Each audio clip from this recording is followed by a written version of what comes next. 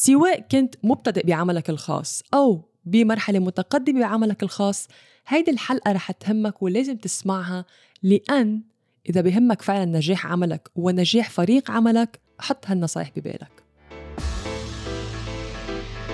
وأهلا وسهلا فيكن بحلقة جديدة من هيدا الأسبوع. معكن سارة الرفاعي، رائدة أعمال، مدربة ومسوقة إلكترونية. عم تسمعوا إلى بودكاست أسرار التسويق، وأنا بشارككن خطواتي، استراتيجياتي وخبرتي بعالم التسويق الإلكتروني لحتى تبدوا تاخدوا خطواتكن باتجاه تأسيس عملكن الأونلاين.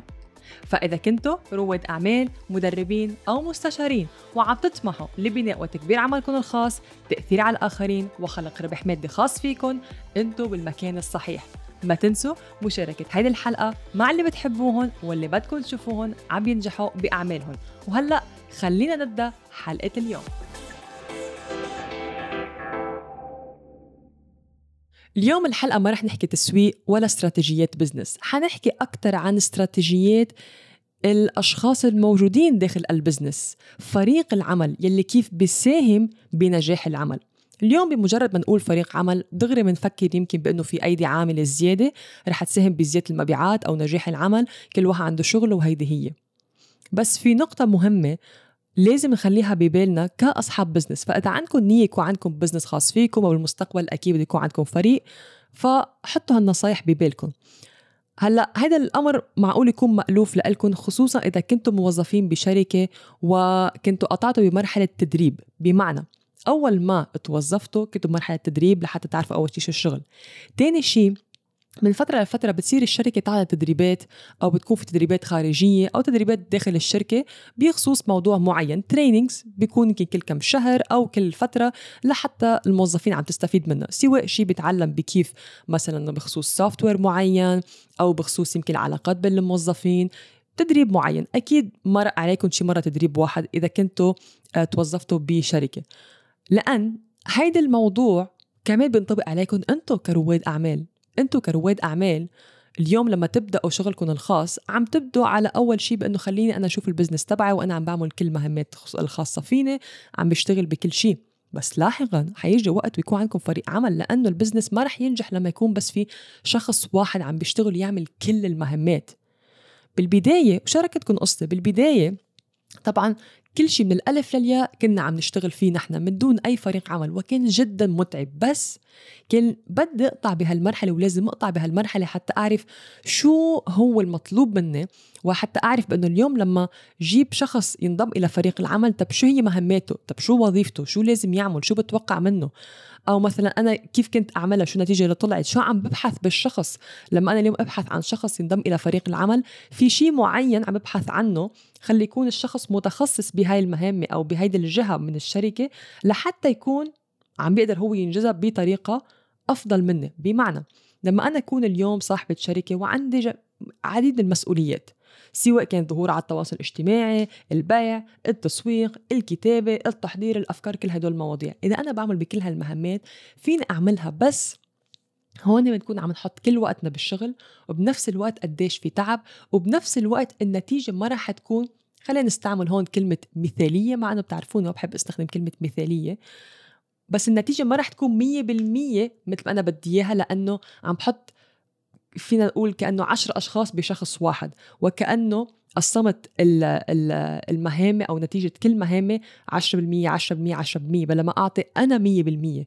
تخيل لما اليوم نحن عم يكون عندنا فريق عمل وكل واحد بيعطي 100%، قديش نتيجة البزنس تطلع مختلفة مقارنة بي إذا أنا شخص واحد وبعطي 10% من كل مهمة عندي إياها، كله عبادهم بيطلع 100%، بس عم باخد من كل مهمة 10%، ما عم بحط كل قدراتي، كل أفكاري، كل مهارتي، عم بحط جزء منها.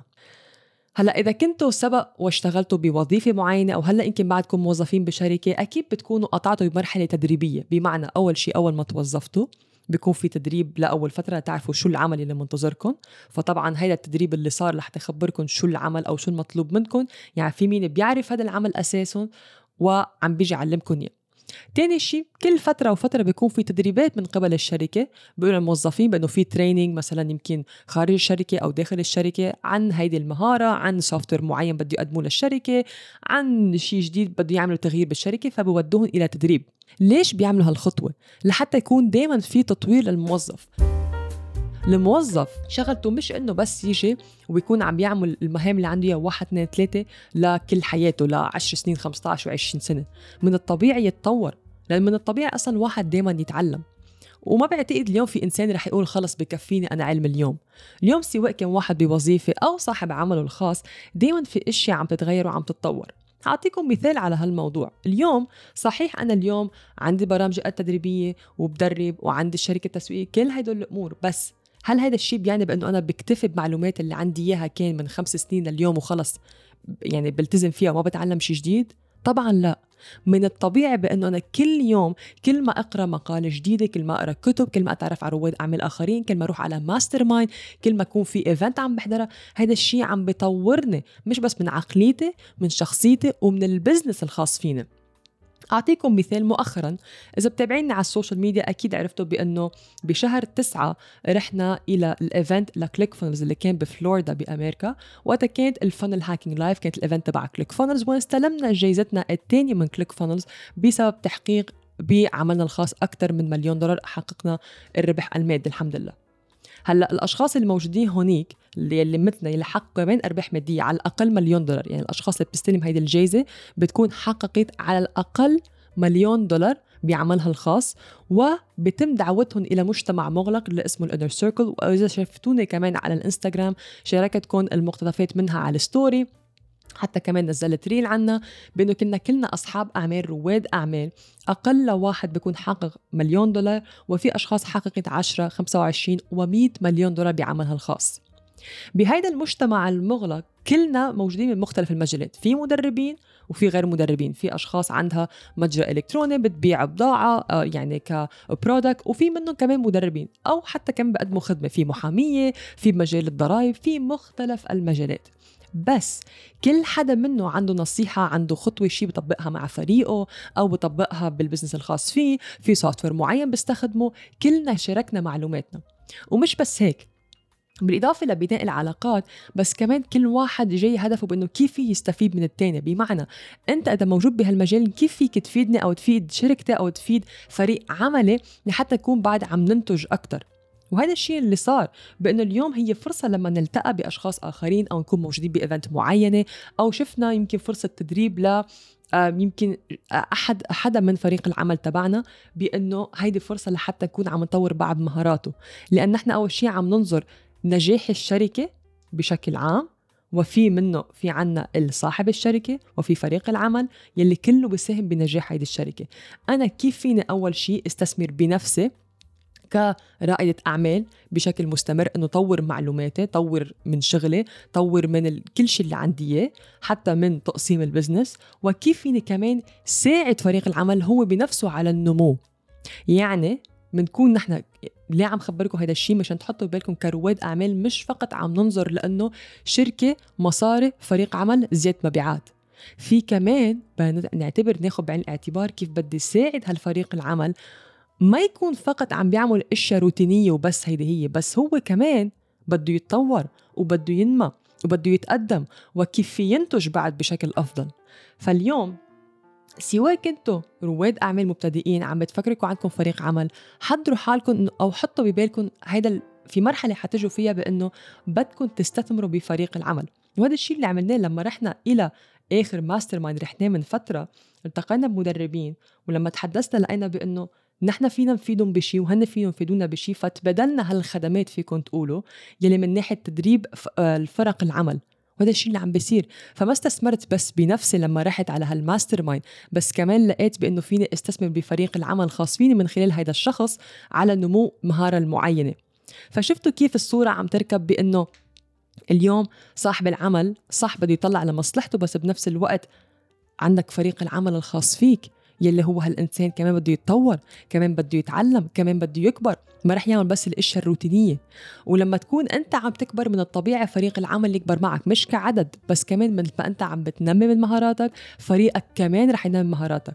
وهذا الشيء اللي بيساعد بأنه لما يكون صاحب العمل عم يكبر كمان الفريق العمل عم يكبر، وبصير حتى طريقة التفكير بتكون متشابهة، وبصير في أكتر تناغم. إنه بقى في حدا بمرحلة متراجعة، أو مثلا لما صاحب الشركة يحكي فكرة، أو لما المدير يحكي فكرة مثلا بالفريق، يكون في حدا بأنه ما فاهم هالاستراتيجية أو ما فاهم هالفكرة لأنه عقله بمرحلة مختلفة. فالهدف أصلا ليه دايما إذا لاحظتوا دايما بقول فريق عمل، ما بحب استخدم كلمة موظفين أو موظف، لأنه دايما بحرص على أنه يكون في تناغم والعمل سوا بفريق العمل، ولو حتى كان عنده كل واحد مهماته الخاصة أو دوره الخاص، بس التناغم والتواصل مع فريق العمل سوا وكأنه بازل عم تتركب لحتى تكون هيدي الصورة الكاملة. فمش هيك من الطبيعي ومن المهم تحطوا ببالكم بأنه أولاً أنتم كأصحاب أعمال سواء كنتوا مبتدئين أو حتى مرحلة متقدمة، من المهم تستثمروا أنتم بنفسكم لتضلكم عم تنموا، لتضلكم عم تتطوروا، وكل شيء فيه يفيدكم أنتم على صعيد الشخصي أو حتى الصعيد المهني استثمروا فيه وما تبخلوا بهالموضوع لأنه جداً رح يفيدكم. من الجهة الثانية كيف فيكم أنتم كمان تساعدوا فريق العمل على هو أنه ينمى ويحس نفسه بأنه أنا فعلا مع هالشركة مش فقط عم بعطي طاقتي وعم بشتغل وهيدي هي، أنا بالفعل مع هيدي الشركة ومع هالمؤسسة أو موجود بهالفريق العمل، بس أنا كمان عم بقدر أكبر وعم بقدر أنمى وعم بقدر أتطور وأتقدم للأمام، مش فقط عم بعمل شغلي بس كمان عم بتلقى شيء بالمقابل. هيدي هي القصة اللي حبيت شارككم إياها، أو المعلومات اللي حبيت شارككم إياها، بأنه قديش اليوم النمو مش فقط على الصعيد الشخصي، مش فقط على الصعيد المهني، بل هو من الطرفين. لما نكون رواد أعمال عنا مسؤولية نفسنا وعنا مسؤولية فريقنا وعنا مسؤولية البزنس، كلها مقسمة. فبالتالي أنا كيف فيني أبدأ هيدا الشيء؟ طبعا هالخطوة حتبدأ مني أنا كصاحبة عمل، ما رح تبدأ لحالة أو فريق العمل يبدأ لحاله. كيف أنا كصاحبة عمل رح أبدأ هيدي النقطة، رح أبدأ هيدا الخطوة، رح أقدر أخلق هيدا المجتمع بفريق العمل خاص فيني لحتى يكون الكل إيد وحدة، لحتى تكون هالبازل عم بتركب، حتى يكون فيها التناغم، لحتى يكون فيها النجاح بالشركة، واللي بينعكس طبعا بالنهاية كيف بشكل مادي على الشركة أكيد، غير بأنه بينعكس على شكل الأشخاص لما تتعامل مع الشركة بيعرفوا كيف التعامل مع مختلف فريق العمل أو مع صاحبة الشركة. كل هدول الأمور بتلعب دور. فهيدي هي كانت حلقة اليوم، لا تحطوها ببالكم بأنه كرواد أعمال عنا مسؤولية باتجاه زبائننا واتجاه فريق العمل واتجاه نفسنا. وأنا بشوفكم الأسبوع القادم.